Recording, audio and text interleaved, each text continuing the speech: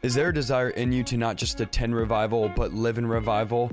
Welcome to the Revival Lifestyle Podcast. I'm your host, Isaiah Saldivar.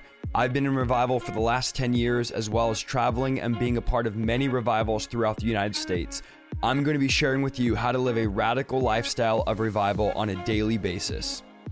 You're ready, guys. You know that we are in the last days, that now is the time for the body of Christ to rise up. And I want to prophesy over somebody that God is waking you up tonight. I really believe that tonight there is an alarm going off. I believe that the Holy Spirit is waking up his church. I believe the Holy Spirit is waking up his body. I believe that we are living in the last days. And if there's ever been a time for the church to be awake, if there's ever been a time for the church, and I'm just prophesying here for us to be bold, now is the time for us to be bold. Now is the time for us to be awake. Friend, listen, now is not the time to be playing religion. Now is not the time to be playing church. I believe that God is raising up a last day remnant. I believe God is raising up an end time church. I believe that now is the time to be bold. Now you might say, why is it so important that I'm right with God right now? And the reason why, friend, is because we have a short time. The Bible says in Isaiah 55 to call on the Lord while he is near and to seek him while he can be found. That we have a short time right now in these last days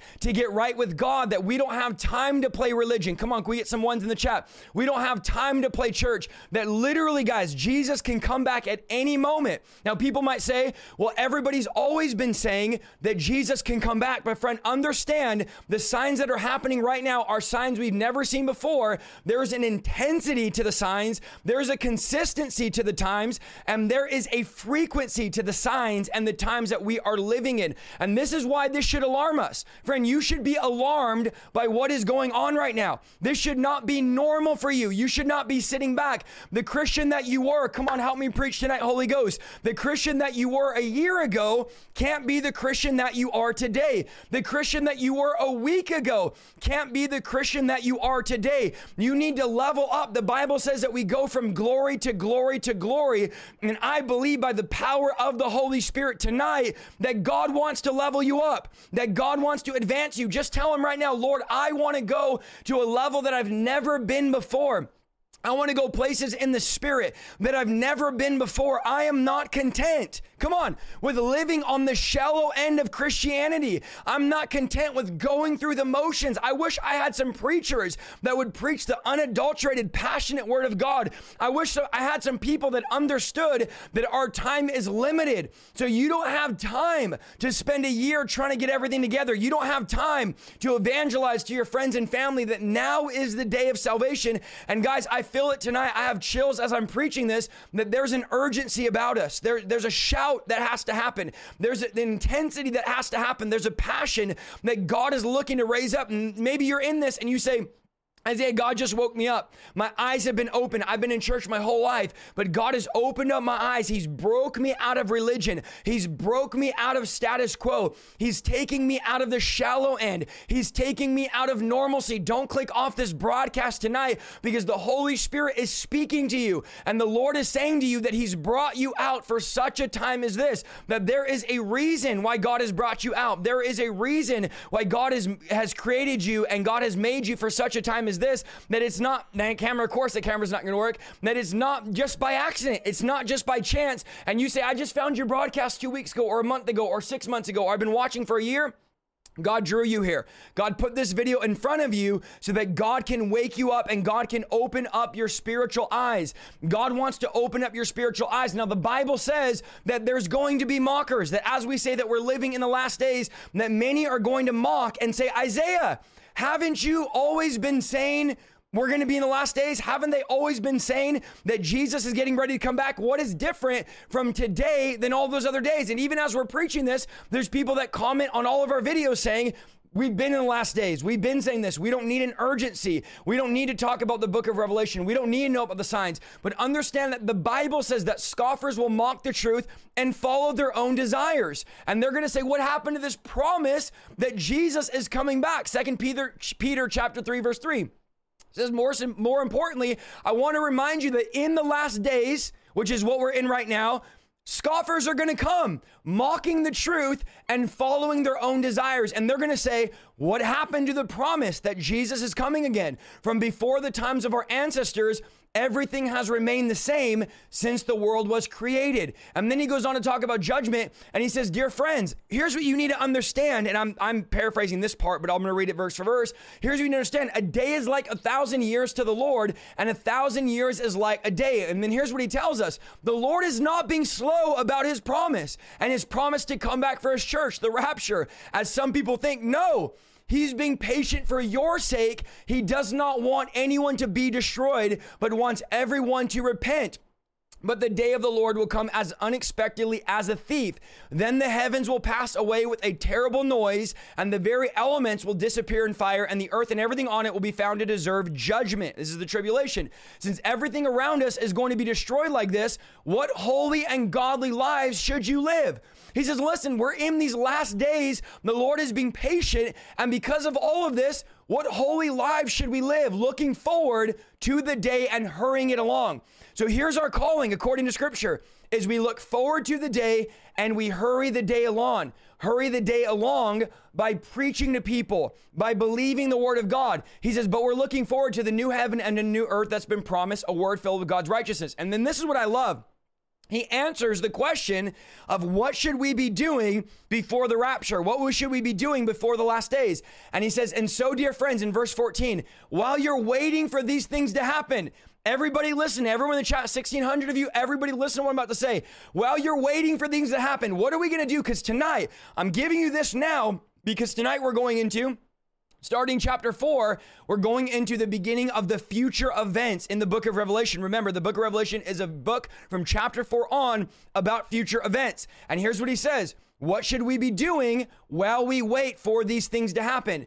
Make every effort to be found living peaceful lives, okay, peaceful, not arguing with everybody, not making videos about everybody, not comment section, debating everybody, peaceful lives that are pure and blameless in his sight. And remember, our Lord's patience gives people time to be saved. This is what the Bible is saying. This is what Peter is telling us. He's saying the Lord is not being slow. The Lord is not a liar.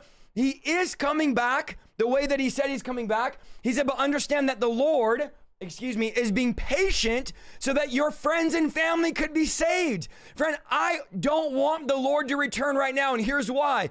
Because I have unsaved friends and unsaved families that I'm believing to get saved that are not saved right now. I'm believing God to save them. And so if he came back now, they wouldn't be saved. So he says, listen, the Lord's desire is that nobody perishes. Here's why Jesus has not returned. Are you ready? Because your friends and family haven't been saved. And he's being patient for your sake, not for his sake. He could return at any moment. It could be in the next hour. I might not even get through this message and the Lord returns. That's the urgency. If you go, why are you shouting? And why is there such an urgency when you preach? Because God is telling me it's at any moment. We need to get the word out. There's an urgency about this gospel. There's an urgency about the preaching. So I want you to feel that burden. I want to put a weight on you tonight so that you feel the burden of getting the message of the kingdom out there, because these future events are going to happen. The book of Revelation is not like it might happen and if things work out or if things don't work out. These are absolutely, everything in the book of Revelation is going to happen, but God is saying that my time is not your time. My calendar is not your calendar. One day for you. You say, God, you've been slow in saving my family. God, you've been slow in restoring my marriage. God, you've been slow in healing. And God says, we're not on the same calendar. So don't stress out about what's going on around you. Don't stress out about what's happening with the pandemic, and what's happening with sickness and disease and earthquakes and famines and wars, because I'm being patient for your sake and I'm getting ready to come back like a thief in the night. It's going to be unexpected. You're not going to be prepared, but we need to stay ready. Because write this down, you're not going to have time to get ready. You're not going to have time to get prepared. You're not going to say, oh, I could go and listen to all these teachings whenever the Lord's about to come, but we need to be ready right now. Are you ready right now? Come on, do you feel it in the chat? Let me know. Are you ready right now? That if the Lord, and this is what I've been thinking, there's that old saying like, do you want to be doing that when the Lord returns? Speaking of doing sinful acts. And in my mind, I'm like, Lord, I want to be ready. I want my family to be ready. I want my friends to be ready. I want my church to be ready. I want my ministry to be ready. I want this online community. And so I know the Lord is having me teach this for a reason, because I really believe we're living last days and we're called to live pure, peaceful, and blameless lives. We're called to live peaceful lives. I've been hearing the Lord say this to me all week. Live a peaceful life. Raise up your family in the ways of the Lord. Preach the gospel. Minister. Don't argue with people. Don't debate with people. Don't bicker back and forth. Live a peaceful, blameless life. What does it mean to live a blameless life? Nobody can say anything about you. Nobody can say, oh, did you hear about his marriage? Oh, did you hear about this? Oh, did you hear about the way he talks? Oh, he fell into a scandal. Oh, look at the way she is. There's this consistency and faithfulness that God is looking for in this holy bride he's raising up, that's going to live a blameless life, that's going to live as if I'm in a glass house, as if you can look at me in every angle. Friend, I'm the same all the time. I don't change. I don't turn it off, and then I'm talking dirty and I'm watching crazy stuff and listening to crazy music, and then I get on here and preach to you guys. No, I'm making every effort. Now notice what Peter says. Make every effort. It's not going to be easy. You can't sit back on the lazy boy of religion and American Christianity and expect God to just do it for you. But Peter says you got to make an effort. And some of you, you want this great thriving. Come on, I feel the Holy Ghost strong tonight. We're about to hit 2,000. You want this striving relationship with God, but you don't want to put any effort in. There's a laziness about the bride. There's a laziness about the church. And God says it's going to take effort. You're going to have to actually get up and pray. You're going to actually have to open up your Bible. Friend, can I be honest? I'm tired, y'all. I preached all weekend. I preached my heart out. I prayed for people. I didn't get back to my hotel till 1 o'clock in the morning. And then I went back to service. I slept 4 hours. I've just been tired. I have a crazy couple weeks, every day something. You guys already know I would never cancel the podcast unless I was like, I got it. I got stuff I got to take care of. But guys, I've been tired. But you know what the Lord's saying? You need to make every effort. Much is given. This is what I hear the Lord saying. Come on, this is the Holy Ghost tonight. Much is given, much is required. You want a powerful anointing, Isaiah? You want a strong ministry, Isaiah? You want to see the sick healed? You want to drive out demons? You want to proclaim my gospel? I'm going to require something of you. It's going to be an effort. The same way you put in effort to watch every season of The Office 3 times. Come on, it's getting quiet in here tonight. The same way you put in effort into calling that girl and calling that guy. Imagine if you would just put 5% of the effort that you put into your job. Imagine putting 5% to the effort that you put into your Facebook, your Instagram, your TikTok, your YouTube, into your relationship with God. What would happen if you put effort into your relationship? And I pray tonight, Lord, if you don't catch anything, guys, catch this. It's time to put effort in. Lord, let us be ones that, hey, you might not have it all together. Might not like my style, might be a little bit too loud and too fast for you, but there's one thing you can't say about me, and that's I don't put in effort to my walk. I put in effort. Am I perfect? No. Do I have it all together? No. Am I just this, floating around like I'm this superhuman? Absolutely not. But I'll tell you one thing I do. I put in effort to my prayer life. I put in effort to fast. I put in effort to study. And there's one thing you can't say. You could say other things. Oh, he's too radical, but you can't say I don't put in effort. And God is looking for people in these last days. It's very clear that are going to put effort in their relationship with Christ. Now, everything we cover tonight is going to be in the New King James. I got a lot of verses. Listen, I know some of you are like, please slow down. There's a feature on YouTube called half speed or 7.75 speed. Maybe you're going to have to listen like that because I'm passionate, guys. I'm radical about this stuff. I believe this with everything in me. And I want to show you that as we go forward in Revelation, now we're going to reveal the future. Everything going from chapter 4, which is where we're starting, onwards is revealing the future. The first 3 chapters are John's visions of the churches. And now going forward is all future events. So chapter 1 says, write the things that you've seen. These are past things. Chapters 2 and 3 says, write the things that are present. These are the churches of now. These are the churches in John's day.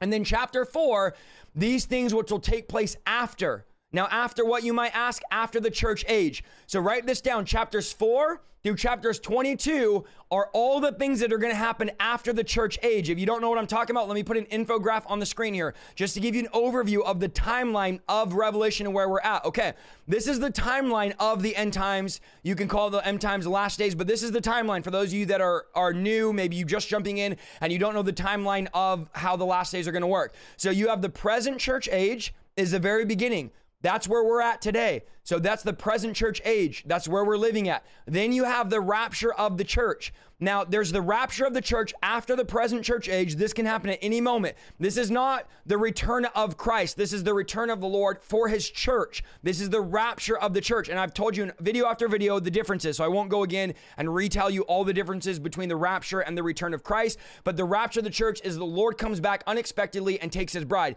The return of Christ is not unexpected. It's after the 7-year tribulation. Okay, now the church has been raptured.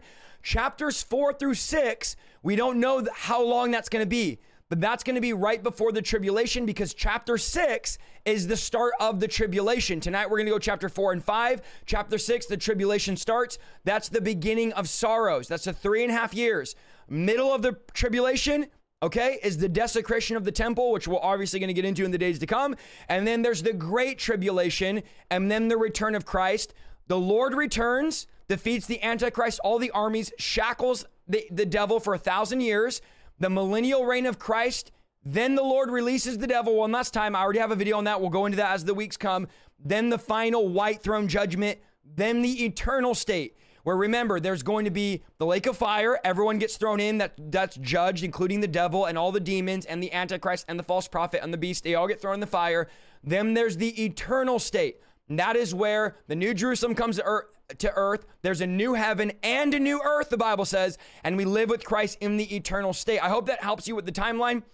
So right now, we are in chapters 4 through 6, right before the tribulation. Again, nobody knows. I hope that helps you by visualizing. Nobody knows how long this period is, but Revelation chapter 4, verse 1, after these things I looked, and behold, a door standing open in heaven, and the first voice, which I heard, was like a trumpet speaking to me. This is John, remember, saying, come up here, and I will show you things which must take place after this. This is after the church age. John is now seeing an open door in heaven, and there's a voice. I love this, guys. I'm so excited about this. A voice inviting John in. The voice John heard, the Bible says, was like a trumpet. Now listen to what I'm about to say. It was the same kind of voice that the Bible says will rapture the church. So for that and many other reasons, many prophecy experts believe John represents the whole church, and his ascending into heaven is a symbolic picture of the rapture. That's what many scholars believe. So when John in chapter 4, verse 1, here's the trumpet and the voice saying, come up here, and John is taken up into heaven, that's the trumpet rapture. This will be the rapture of the church. Now, when the rapture occurs, the church will ascend into heaven at the sound of the trumpet, just as John did. The voice says, come up here, I'll show you what must take place after these. After what? After the church age, which is the time that we're living in. Now the book of Revelation will begin to describe events that are going to take place after the rapture of the church. If you're mid-trib, if you're post-trib, it's okay.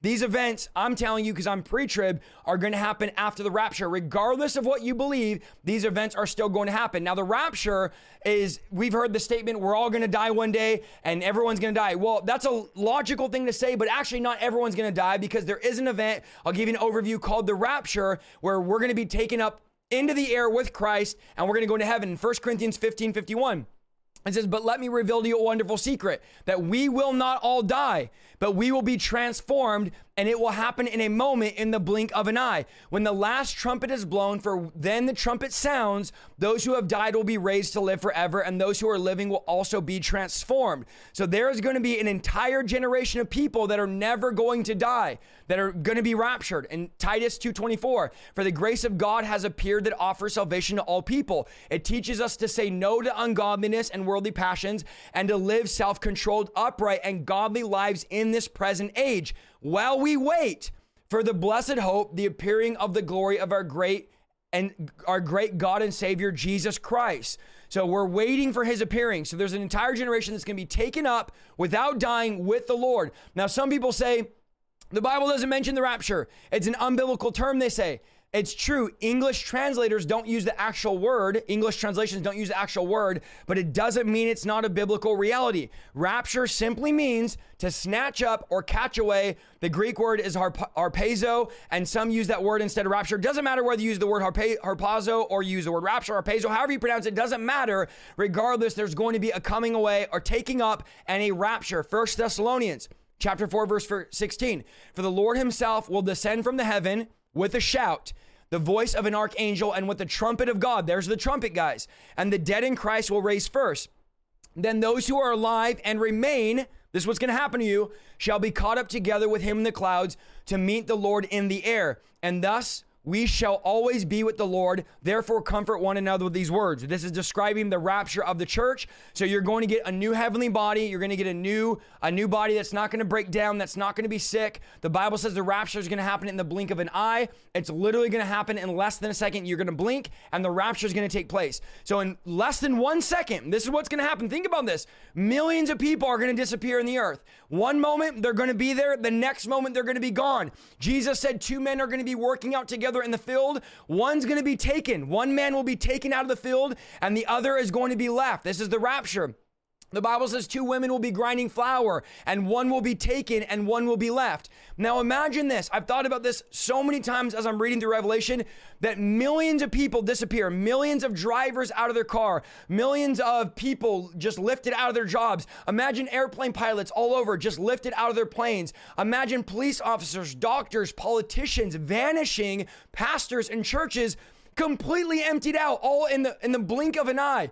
Now, not every church, every pastor is going to be obviously raptured. There will be many that thought they were believers that are not taken up. But think about millions of people all at once taken up. Think about this, complete chaos like the world has never seen. Imagine when all the genuine believers, this is the craziest part about the rapture, when all the genuine believers disappear off the earth. Now, the Bible says that we are the salt of the earth. Salt in the first century was something that you use to keep food from spoiling. In other words, we are the thing that keeps the world from spoiling, from complete morality just being removed. The Bible says that kings of the earth will gather to remove God's anointed. Friend, understand that Christians are the ones that hold the moral fiber of the earth together. If the Holy Spirit left, if the believers left, there's no morality, all out chaos. Imagine right now all the laws that we're making. And I can't say all of them because I'll get taken down, I'll get flagged. But imagine all these demonic laws, all these things that are happening right now. Imagine if there was no moral compass, there's no believers, there's no salt in the earth. Are you guys hearing what I'm saying? There's no light of the world. We're the light, the Bible says. And imagine the light. What kind of darkness is going to break out? What kind of havoc is going to be wreaked when the Christians are removed from the earth? When the Christians who keep the moral fiber together are removed, entire families disappearing, children going missing, husbands not coming back from work. The stress, the trauma, the chaos is going to be unmeasurable. And you got to realize this is going to be, guys, when the rapture happens, mark my words, it'll be the biggest thing that's ever happened. It'll be all over the news. 24 hours a day, the news stations are going to be recording the millions that have gone missing. And they're going to have all these theories. Now, I believe right now, I'm not going to get into any conspiracy, but I believe that right now, all this alien talk, are you guys with me? All this alien talk going on, and they're saying, oh, we have UFO sightings and we have data we're going to release. This is my true conviction. I believe that the alien talk and the conspiracies of aliens is a paving of the way for the rapture. Because I believe that once the rapture happens, the entire world is going to say it was aliens that abducted everybody. It was aliens and it was not God. And they're going to resist the idea that God has raptured his church. Now, others that are non-believers that are out there sinning and rebelling against God and have turned from God, they're going to know exactly what has happened. Even though there's been books and teachings, many are going to deny it, but others are going to get saved right after because they're going to know exactly what happened because of Sunday school, because of growing up. So we don't know. Again, from Revelation chapter 4, verse 1 to Revelation 6:17, we don't know because 6:17 is when the tribulation starts. We don't know the time period. The Bible doesn't say how long it's going to be, but we know there's going to be a process, a period that happens before the tribulation. The rapture happens. There'll be a small space of time. We don't know how long. And then the tribulation. Revelation chapter 4, verse 2. Immediately, John says, I was in the Spirit, and behold, a throne set in heaven, and one, capital O, a one sat on the throne. So John saw the door, heard the voice, and now John is in the Spirit. So remember, John is writing from this out-of-body experience, not just a vision, but John is out of his body in the Spirit, the Bible says. Now, when the Bible says in the Spirit, it means John's spirit left his body. Now, his body could not enter heaven because it had not yet been glorified. However, his spirit could enter in because of the righteousness of Christ. So John's body is not in heaven, but John's spirit is now in the Spirit, and he's now in heaven. Revelation chapter 4, verse 3. And he who sat there was like a jasper and a sardius stone in appearance. And there was a rainbow around the throne in an appearance of an emerald. So the one on the throne, Jesus, this is Jesus on the throne, had the appearance of white stones and red stones. Jasper and sardius, interesting, these are the first and the last stones in the breastplate of the high priest. So the first stone in the breastplate and the last stone in the breastplate are jasper and sardius. And they remind us that the one on the throne is our high priest forever and ever. Now, everything we're about to see, I'm going to break down all the symbolism. Here's what I want you to write down. Everything points to Jesus. Write that down. Everything points to Jesus. Everything you see with the stones, everything you see with the living creatures we're about to talk about, the 24 elders, they all point to Jesus, okay? Jasper is opaque or translucent like a diamond. So if you think of jasper, think of a diamond, and it represents the purity or the holiness of Christ. Sardius is a fiery red, and that represents the blood shed on the cross. So you have the purity and you have the blood. That's jasper and sardius. Now, in the Old Testament, God promised Noah that he's never going to destroy the earth with a flood again. And how did God promise Noah? He promised him with a rainbow. And the reason why we're going to see in John's out-of-body experience, I was going to say vision, but really he's in the spirit. The Bible says he's not having a vision. He's in the spirit. God places a rainbow, an emerald rainbow. Now, what does the emerald rainbow represent? It's God's promise that he's not going to destroy the earth in the tribulation period. He will not destroy the earth. Now, as we go on the weeks to come, next week we'll start the 4 riders of the apocalypse and all that. You're going to see the things that happen during the tribulation are unspeakable. I'm talking about all the animals dying in the ocean, 1/3 of the world is dying. I mean, it's unspeakable what's going to happen. But the emerald rainbow is a reminder to the church and to John that throughout the tribulation, the Lord is not going to destroy the earth.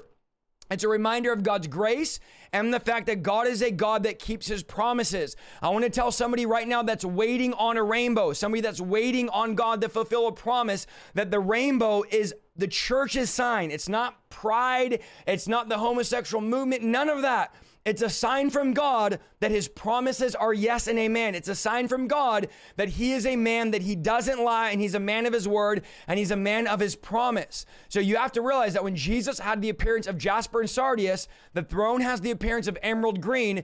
Green is the color of life. Green is the color of eternal life, and that comes from God as a result of the shed blood of Jesus and the grace of God. So it's the blood of Jesus, the holiness of God, and the emerald. It represents life and eternal life that's coming from the throne. That's the rainbow of God. It's the promise, not only the promise that he won't destroy the earth in the tribulation, but the promise of eternal life. And because remember, human words can't describe what John is saying. John is going to use symbolism for us to understand what he's talking about. So he says, the only thing I can say is there's jasper, there's sardius, there's emerald to try to describe. It's not that Jesus is literally a gemstone, but John is saying this is the lightest, brightest, reddest, fieriest man I've ever seen. And the only way I can describe it is these stones, these gemstones. Revelation 4:4.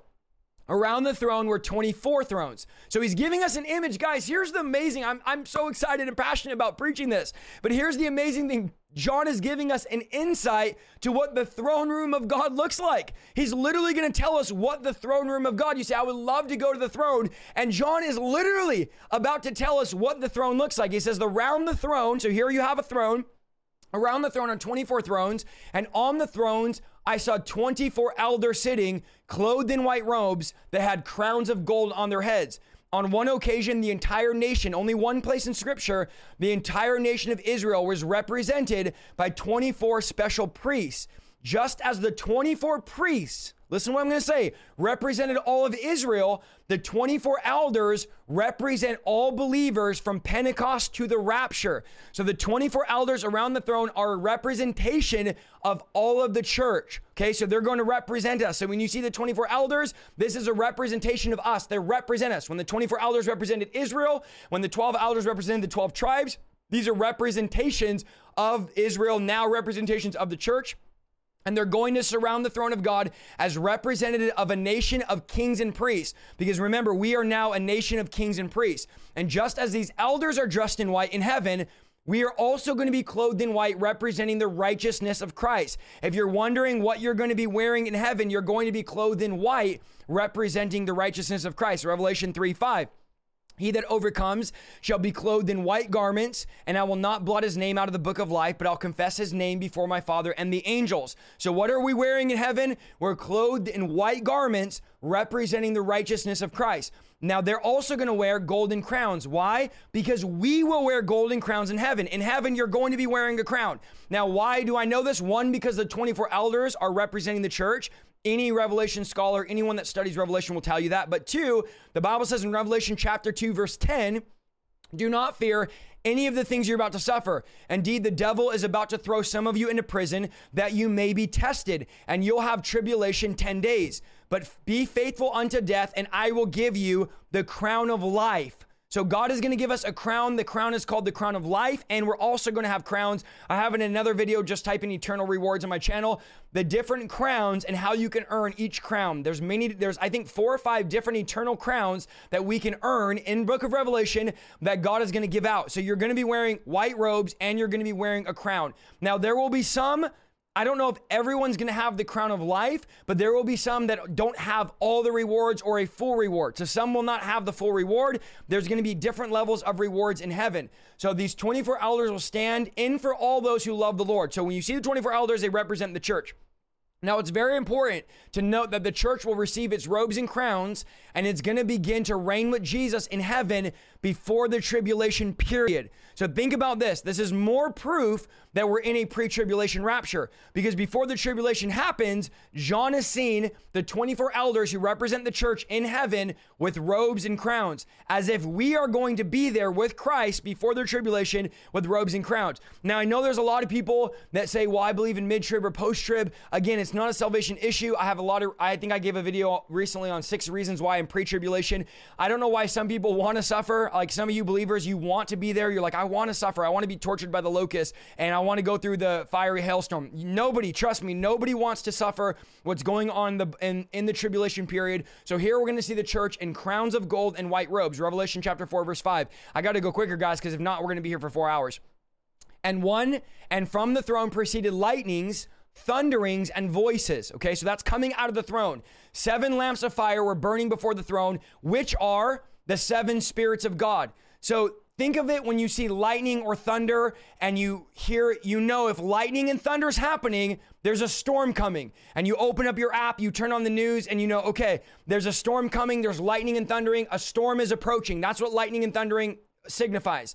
So the same way, and the reason why John in chapter 4 is seeing lightning and thundering, because God is signaling to John, but there is a great storm coming. And God's patience with the earth is wearing thin, and the tribulation period is approaching. So understand that the thunder and lightning is a sign that we're about to experience a storm. Now, when I was in Texas Saturday night, I was worshiping before service, and I felt the Lord say, Isaiah, and I prophesied this in 2019 before 2020. I don't have to tell you about the storm that happened in 2020. You all know what happened. But I prophesied in 2019 that there's a storm coming to the church. I have a video clip of this. The storm is coming to the church and the church isn't ready. And I'm not trying to freak you out, scare you. Don't ask me what it is. I don't know. But as I was worshiping on Saturday night before I took the stage, I was on stage worshiping. I heard the Lord very clearly say, there's a storm coming to the church, not just America, but to the church, and my church is not prepared. I don't know what that means. I don't know if that's this year, next year, but guys, just be ready. Have your act together. Make sure you're in prayer. Make sure you know the Lord. You're walking in the fear of God. You're walking in holiness, because I believe I'm telling you now that there's another storm coming and the church needs to be prepared. So understand that there is a storm coming. We need to be ready for the storm that is coming. It's going to be happening. The last time I said that was in 2019. I don't get on and say that all the time. It's been about 2 years.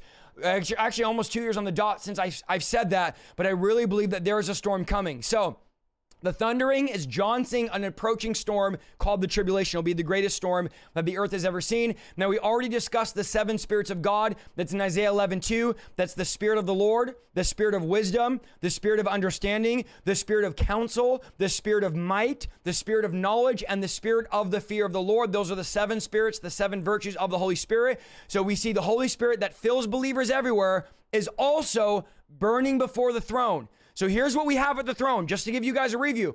God the Father, who's on the throne, Jesus at the right hand of God, and the seven spirits of God burning. The Bible says the seven lamps that represent the seven spirits are burning before the throne. So right there you have the entire Trinity, the entire Godhead before the throne.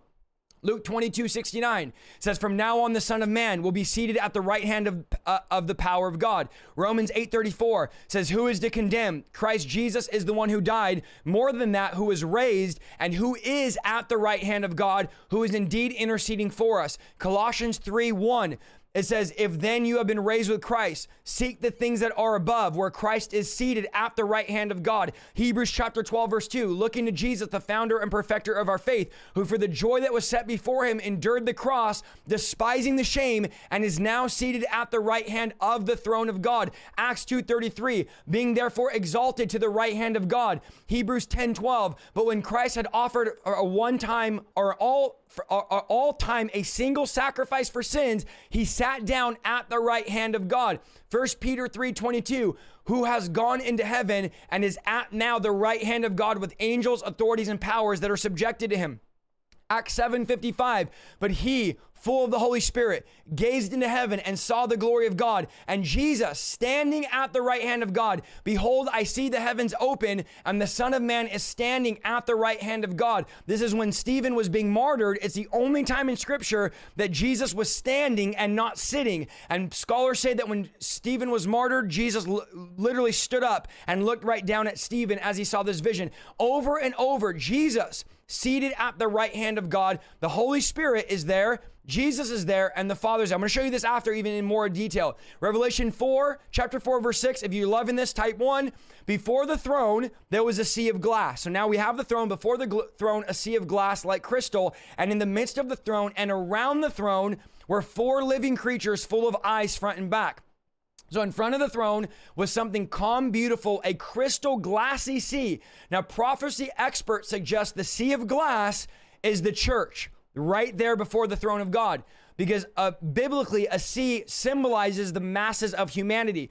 In Revelation chapter 17, verse 15, then he said to me, the waters which you saw where the harlot sits are peoples, multitudes, nations, and tongues. So if you go later on, Revelation shows us that the mass waters represent a sea of people. So this is what some scholars believe. I don't know whether I believe that or it's a literal sea. We don't know if it's symbolic or it's literal, but this is what some experts would suggest. It might just be a crystal sea that's like a glassy ocean, a glassy sea, or it could represent also a sea of people. We don't know, but this is just what scholars think. They think that the water also represents the multitudes. It doesn't matter what it represents. What we see here is that at the throne of God, there's a calmness. There's no turbulence in that sea in front of the throne. There's no unrest, but the church is going to be at peace with God right before him. And there's going to be living creatures. Now, Ezekiel chapter 1 gives details on the seraphim. So does Isaiah chapter 6. Isaiah chapter 6 says, in the year that King Uzziah died, I saw the Lord sitting on a throne, high and lifted up, and the train of his robe filled the temple. Above it stood, so above the throne stood, seraphim. Each one had 6 wings. 2 covered his face, 2 covered his feet, and with 2 he flew. And one cried to another and said, holy, holy, holy is the Lord of hosts. The whole earth is full of his glory. These majestic creatures, they gaze upon the Lord day and night, and they cry out, holy, holy, holy is the Lord God Almighty. I mean, these are what the Bible would describe as seraphim, a certain type of angel. Many believe, which I believe, are the highest ranking angel or the highest level, the most holy, as you could say it, angel that exists. And these are the seraphim in Revelation 4:7 now. The first living creature was like a lion. The second living creature was like a calf, or some translations say like an ox.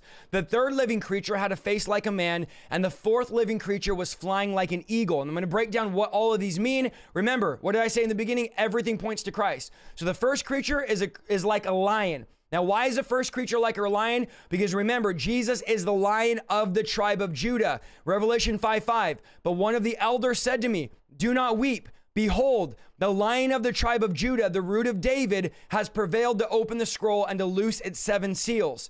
So Jesus, the Lion of the tribe of Judah, and just like the lion is the king of all beasts, or every animal, he's the king of the jungle. Jesus is the king above all kings, which is why he's the Lion of the tribe of Judah. He's supreme over every ruler, every lord, and every person of authority. And that's why Matthew says Jesus is the king of the Jews. Second creature is like a calf or like an ox, is I believe a better translation.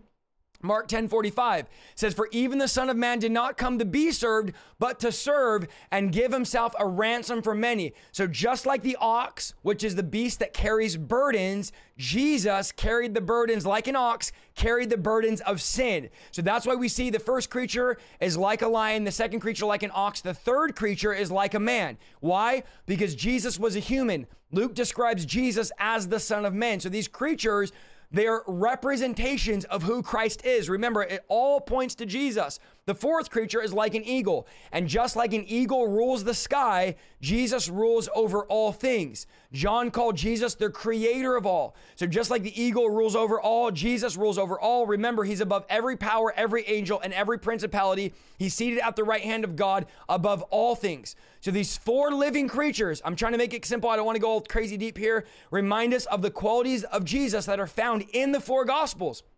Matthew, he's the King of Kings. Mark, he's the servant. Luke, he's the Son of Man. John, he's the Son of God. And those are the four living creatures all represent. And this continues to reveal to us that the book of Revelation is the revelation of Jesus Christ, and Jesus is the centerpiece of it all. Revelation chapter 4, verse 8, the four living creatures, each having 6 wings, were full of eyes all around and within, and they do not rest. Listen to what it says here. They don't rest day and night, saying, holy, holy, holy is the Lord God Almighty, who was and is to come. So their 6 wings are characteristics of the seraphim found in Isaiah 6. Their eyes are like the eyes of the Lord, which remember, the eyes of the Lord are everywhere and behold all things. 2 Chronicles chapter 16, verse 9 says the eyes of the Lord search the earth looking for someone loyal. So the eyes represent the eyes of the Lord that are all searching and all knowing. The seraphim have stamina. They represent the stamina of the Lord.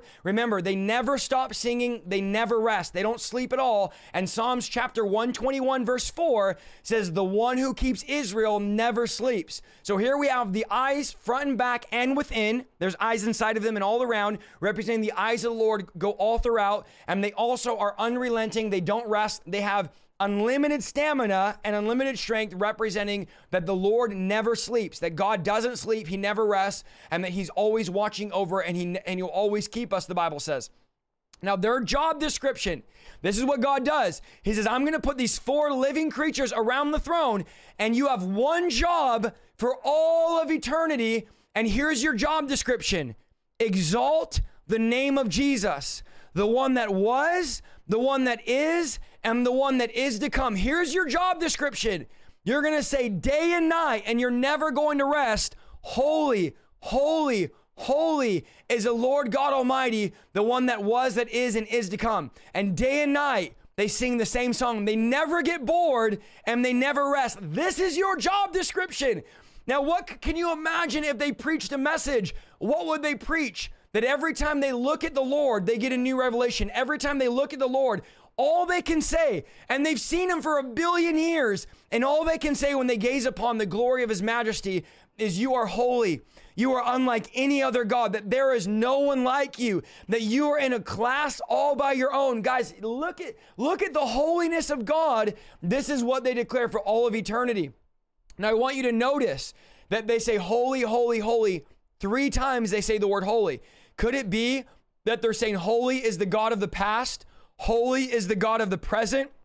Holy is the God of the future? Or could it be, now just stay with me here, that they are in the presence of the Trinity?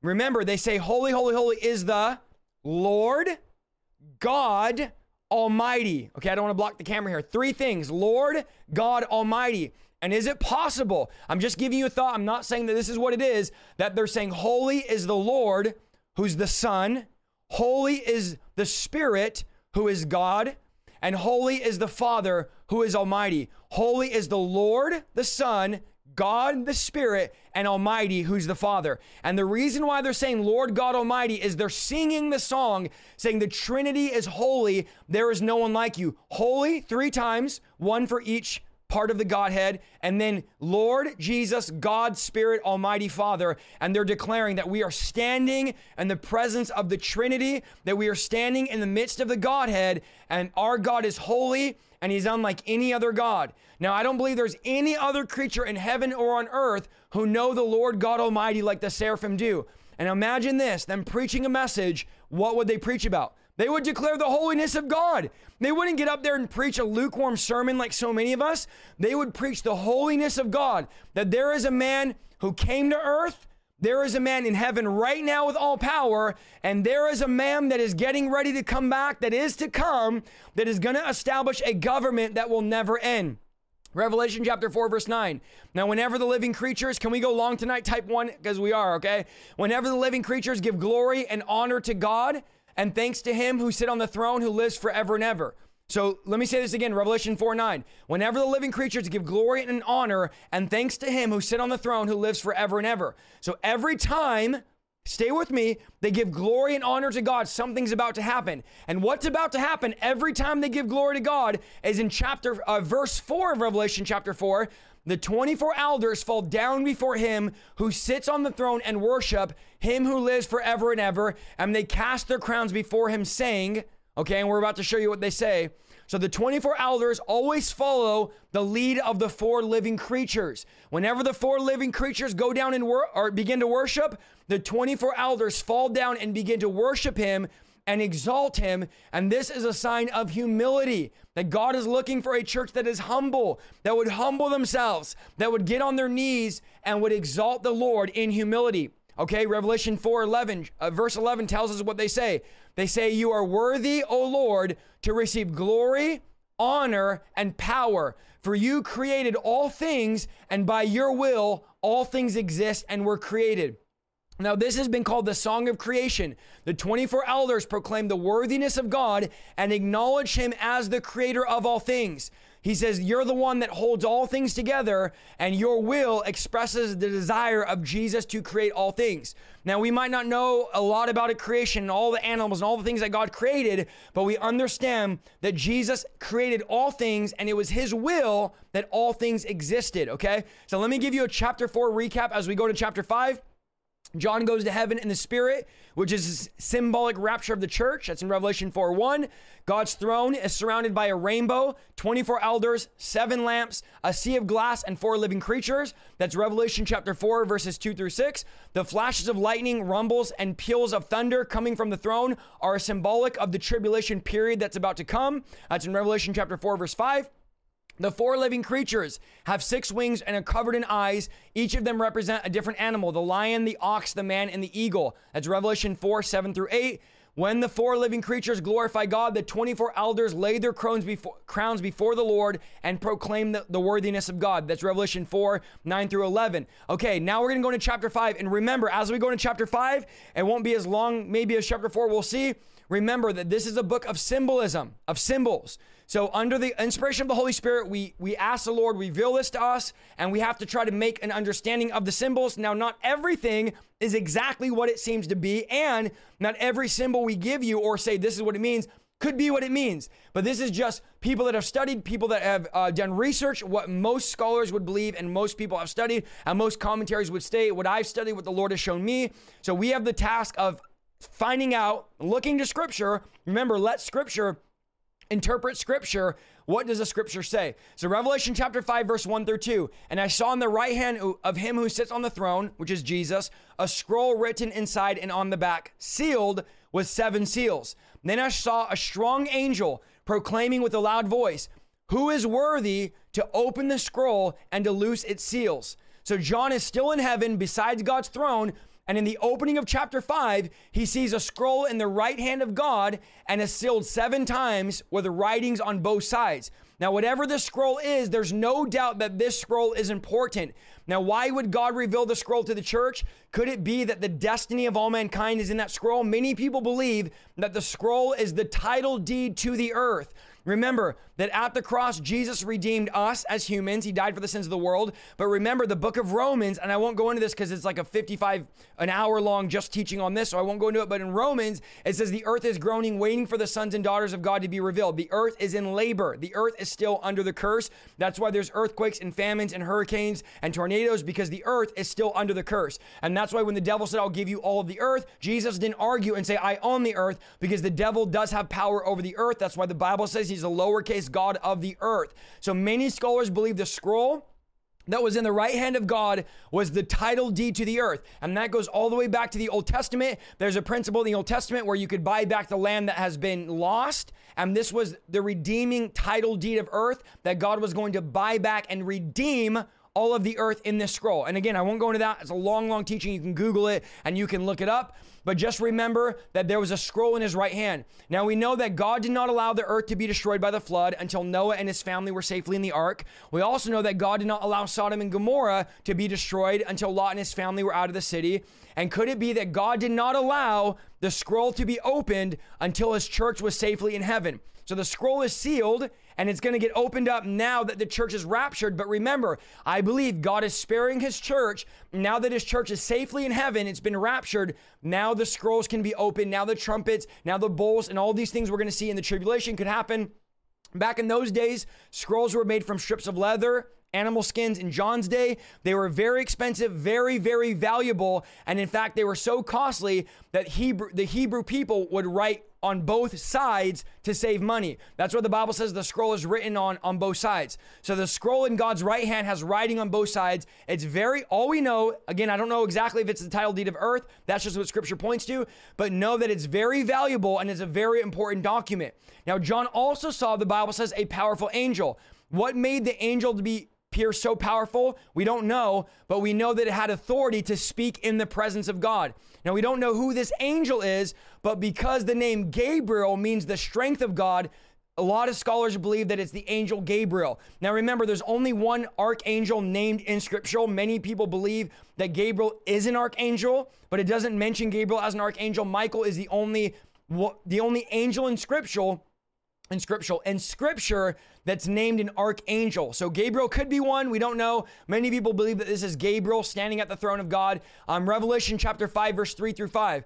And no one in heaven or on earth or under the earth was able to open the scroll or to even look at the scroll. So John says, I wept much because no one was found worthy to open and read the scroll or to look at it. But one of the elders said to me, do not weep. Behold, the Lion of the tribe of Judah, the root of David, has prevailed to open the scroll and to loose its 7 seals, which we'll go into probably next week. So no one in heaven or on earth, either living or dead, will be able to open the scrolls or look inside. But John is heartbroken. We don't know why he's heartbroken. Some people think that he thinks that maybe what's in the scroll is a solution to humanity. For whatever reason, John is weeping because the scroll is not being able to be opened, because the message of the scroll is going to have to wait. Now, oftentimes we say there's no tears in heaven, but that's not true, because John wept, the Bible says, and John was in heaven. Because remember, if God's going to wipe away tears, there has to first be tears for God to wipe away. So the tears don't cease in heaven until the new Jerusalem comes out of heaven and God destroys death, sorrow, and crying in Revelation 21:4. So it's possible until the Lord destroys death, sorrow, and crying, it is actually possible to weep in heaven. We see John weeping in heaven. So suddenly one of the 24 elders tells John, stop crying, because someone's been found worthy to open the scroll, and it's the Lion of the tribe of Judah, the root of David. Now, these 2 Old Testament names of God remind us of the first and the second coming of Jesus. Judah was one of the 12 sons of Israel, also called Jacob, who is also the leader of one of the 12 tribes of Israel. That's Judah. And God promised the Messiah would come from the tribe whose symbol was a lion. So Jesus was a descendant of the tribe of Judah, and the Messiah is the Lion of the tribe of Judah. And at the end of the tribulation period, Jesus is going to return with the strength of a lion. He's not going to return as a lamb. He's going to return as the strength of a lion. Jesus is also not only the Lion of the tribe of Judah, but Jesus is also the root of David. Remember, God promised David that one of his descendants is going to be the Messiah. So Jesus was the ultimate fulfillment of the prophecy. His earthly mother, Mary, if you've read the book of Matthew and the lineage, is a descendant of David. So Jesus is the root of David, which we're going to see here in Revelation chapter 5. Revelation chapter 5, verse 6. And I looked, and behold, in the midst of the throne and of the four living creatures, and in the midst of the elders. Now, this could get a little deep here. Again, I'm trying my best to make it simple. I know some of this sounds complex, but just stay with me, okay? In the midst of the four living creatures and in the midst of the elders stood a lamb as though it had been slain. So notice what he says. There's a lamb there as though it had been slain, having 7 horns and 7 eyes, which are the 7 spirits of God. There we see it again, which are sent out in all of the earth. So we have a lamb that looks as though it had been slain, having 7 horns and 7 eyes.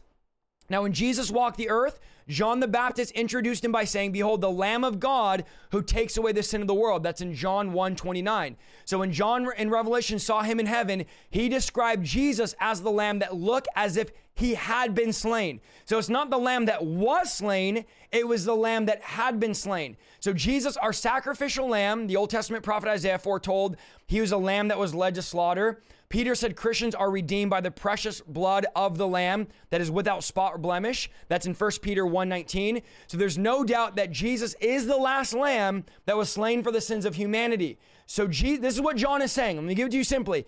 John is saying, I see Jesus, who's the lamb, and Jesus looks as though he had been killed. But remember, he's not lying on an altar and he's not in a casket. He's standing at the center of the throne, surrounded by 4 living creatures and 24 powerful elders, and he's alive. He's not dead. He's not defeated. He's not in a grave, and he's not in a casket. He looks as though, and this is what John is saying, I see Jesus, and he looks like he had been killed. That's what he's seeing in this vision. So don't mistake this. Don't think of Jesus as a defeated lamb, like, oh, he's just defeated and weak. No, he looks as though he had been slain, but he's alive and alive evermore.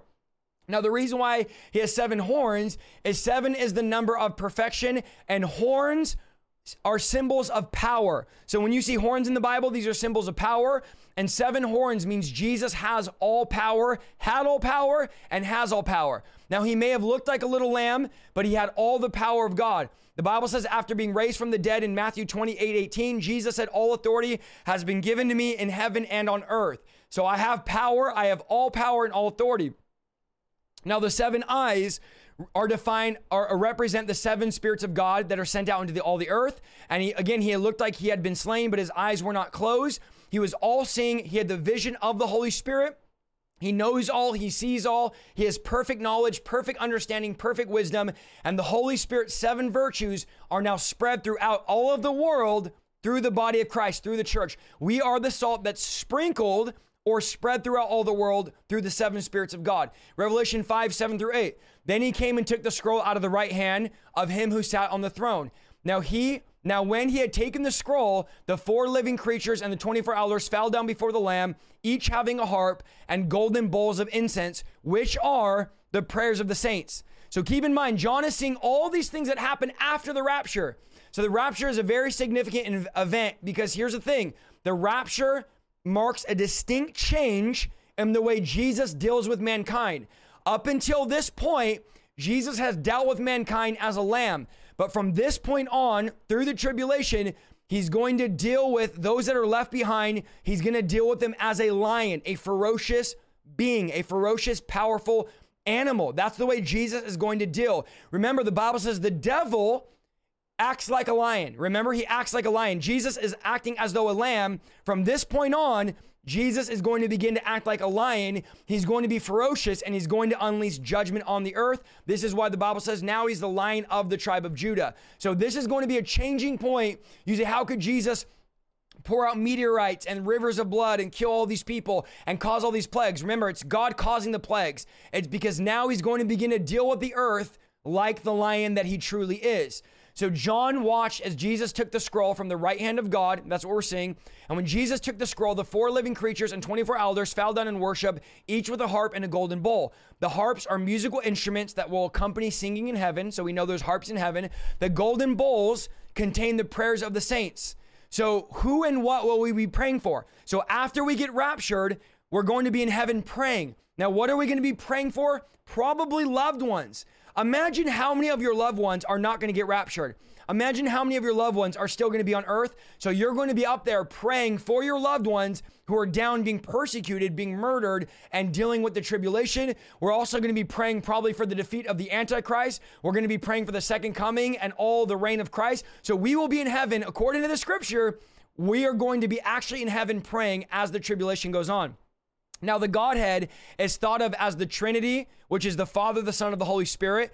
Now, Satan seems to try to duplicate the Godhead or the Trinity with his own satanic Trinity. Remember, I taught you guys last week that Satan is a copycat, and he takes the mark of Christ, and what does he make? He makes the mark of the beast. So now Satan, he knows the Godhead, the Father, the Son, and the Holy Spirit working together, and he's going to make or create or raise up a satanic Godhead.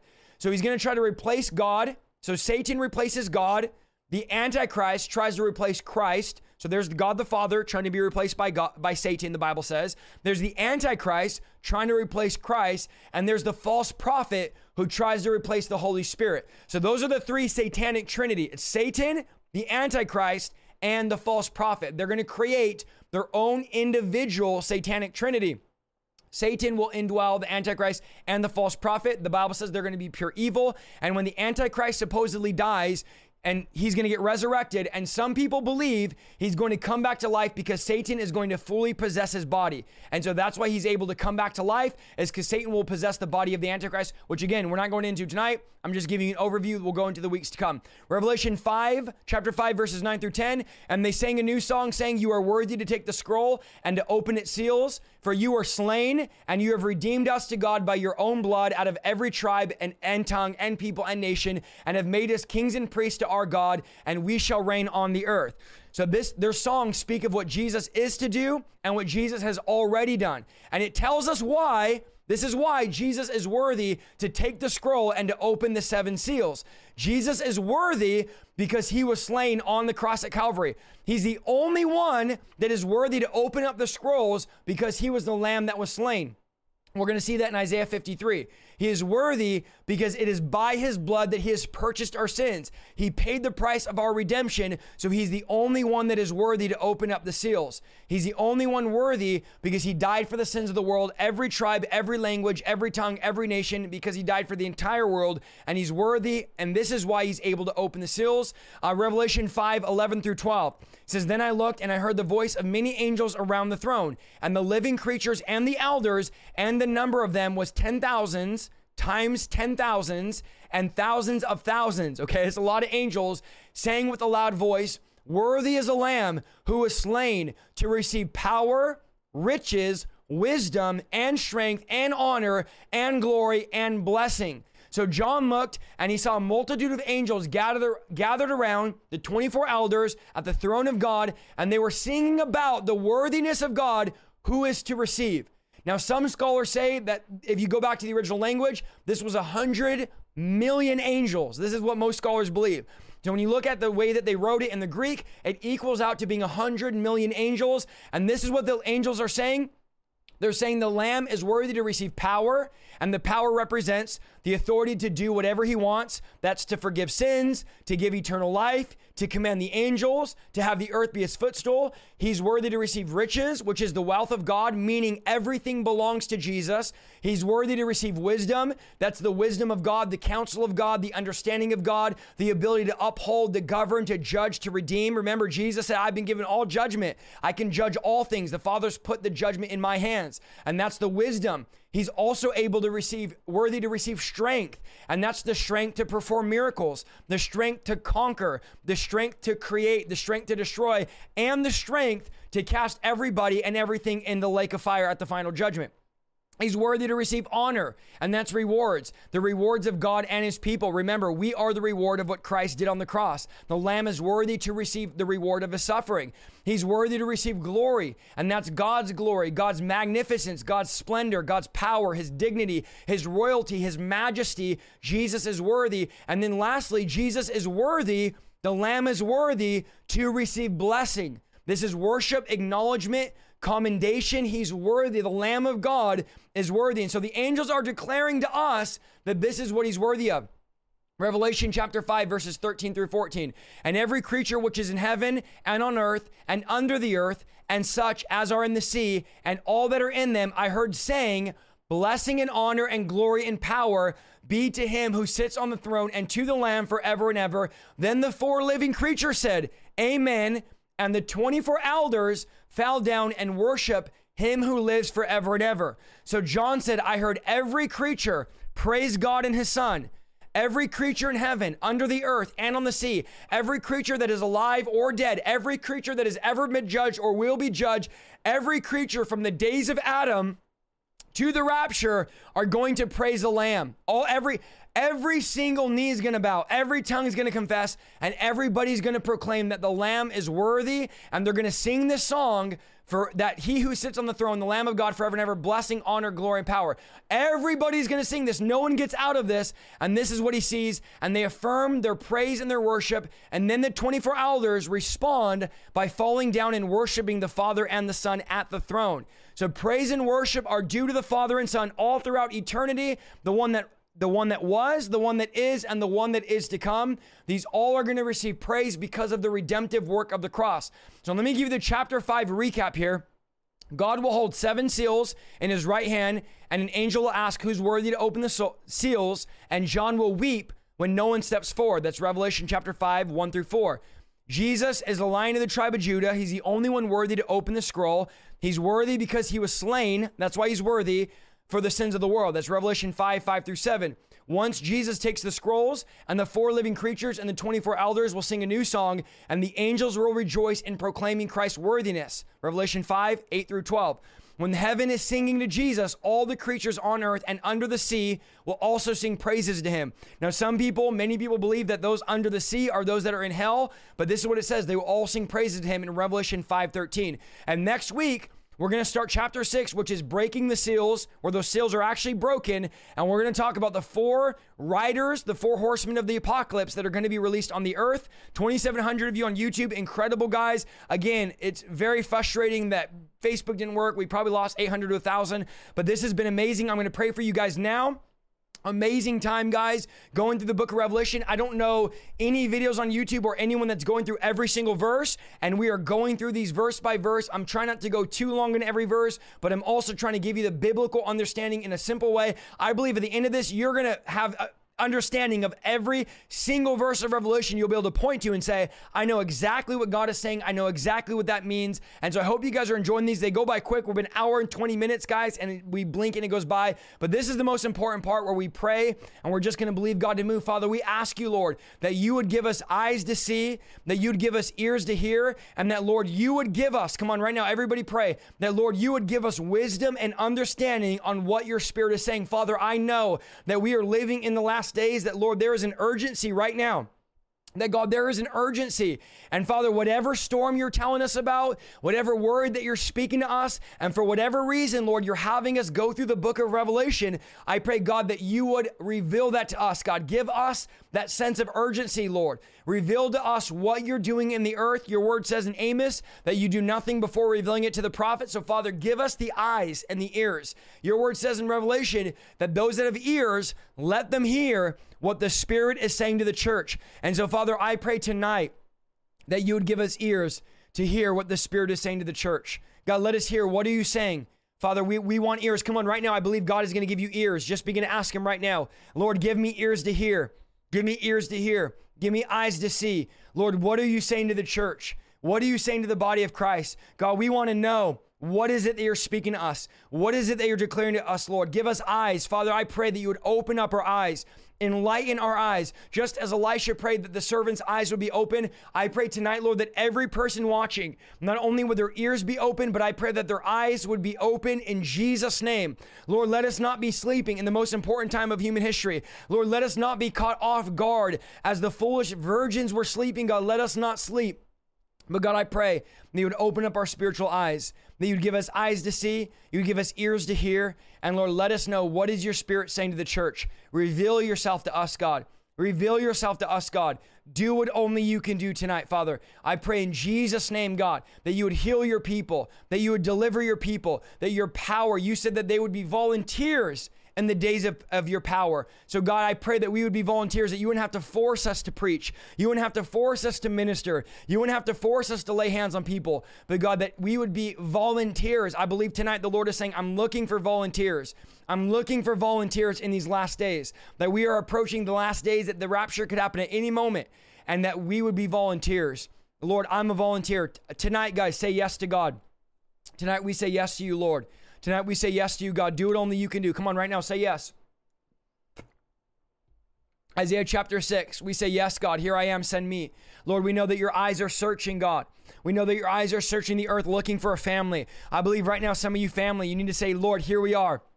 We're going to be a revival family. I heard the Lord say that yesterday, but right before I got up and preached, I shared that with everybody there, that God's raising up revival families. God's raising up revival families. Say, Lord, let my family be a revival family. Let me be a family that has the Holy Spirit, the 7 spirits of God, that the lamp of God would be burning and shining and bright.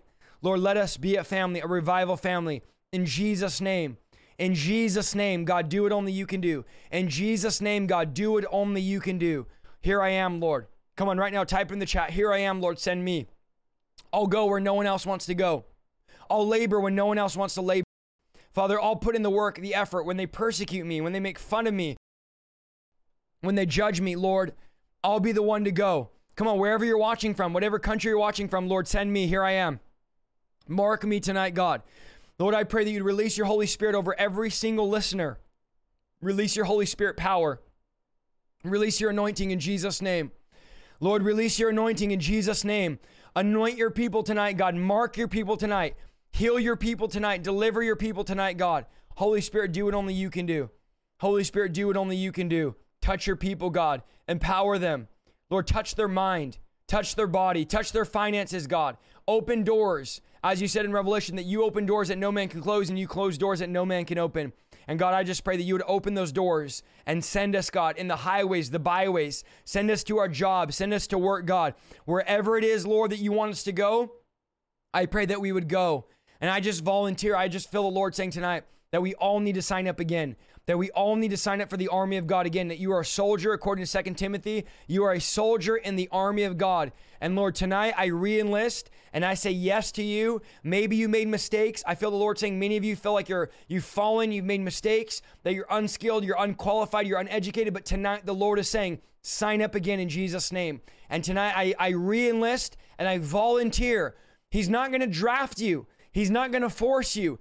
He's looking for volunteers. Father, I volunteer.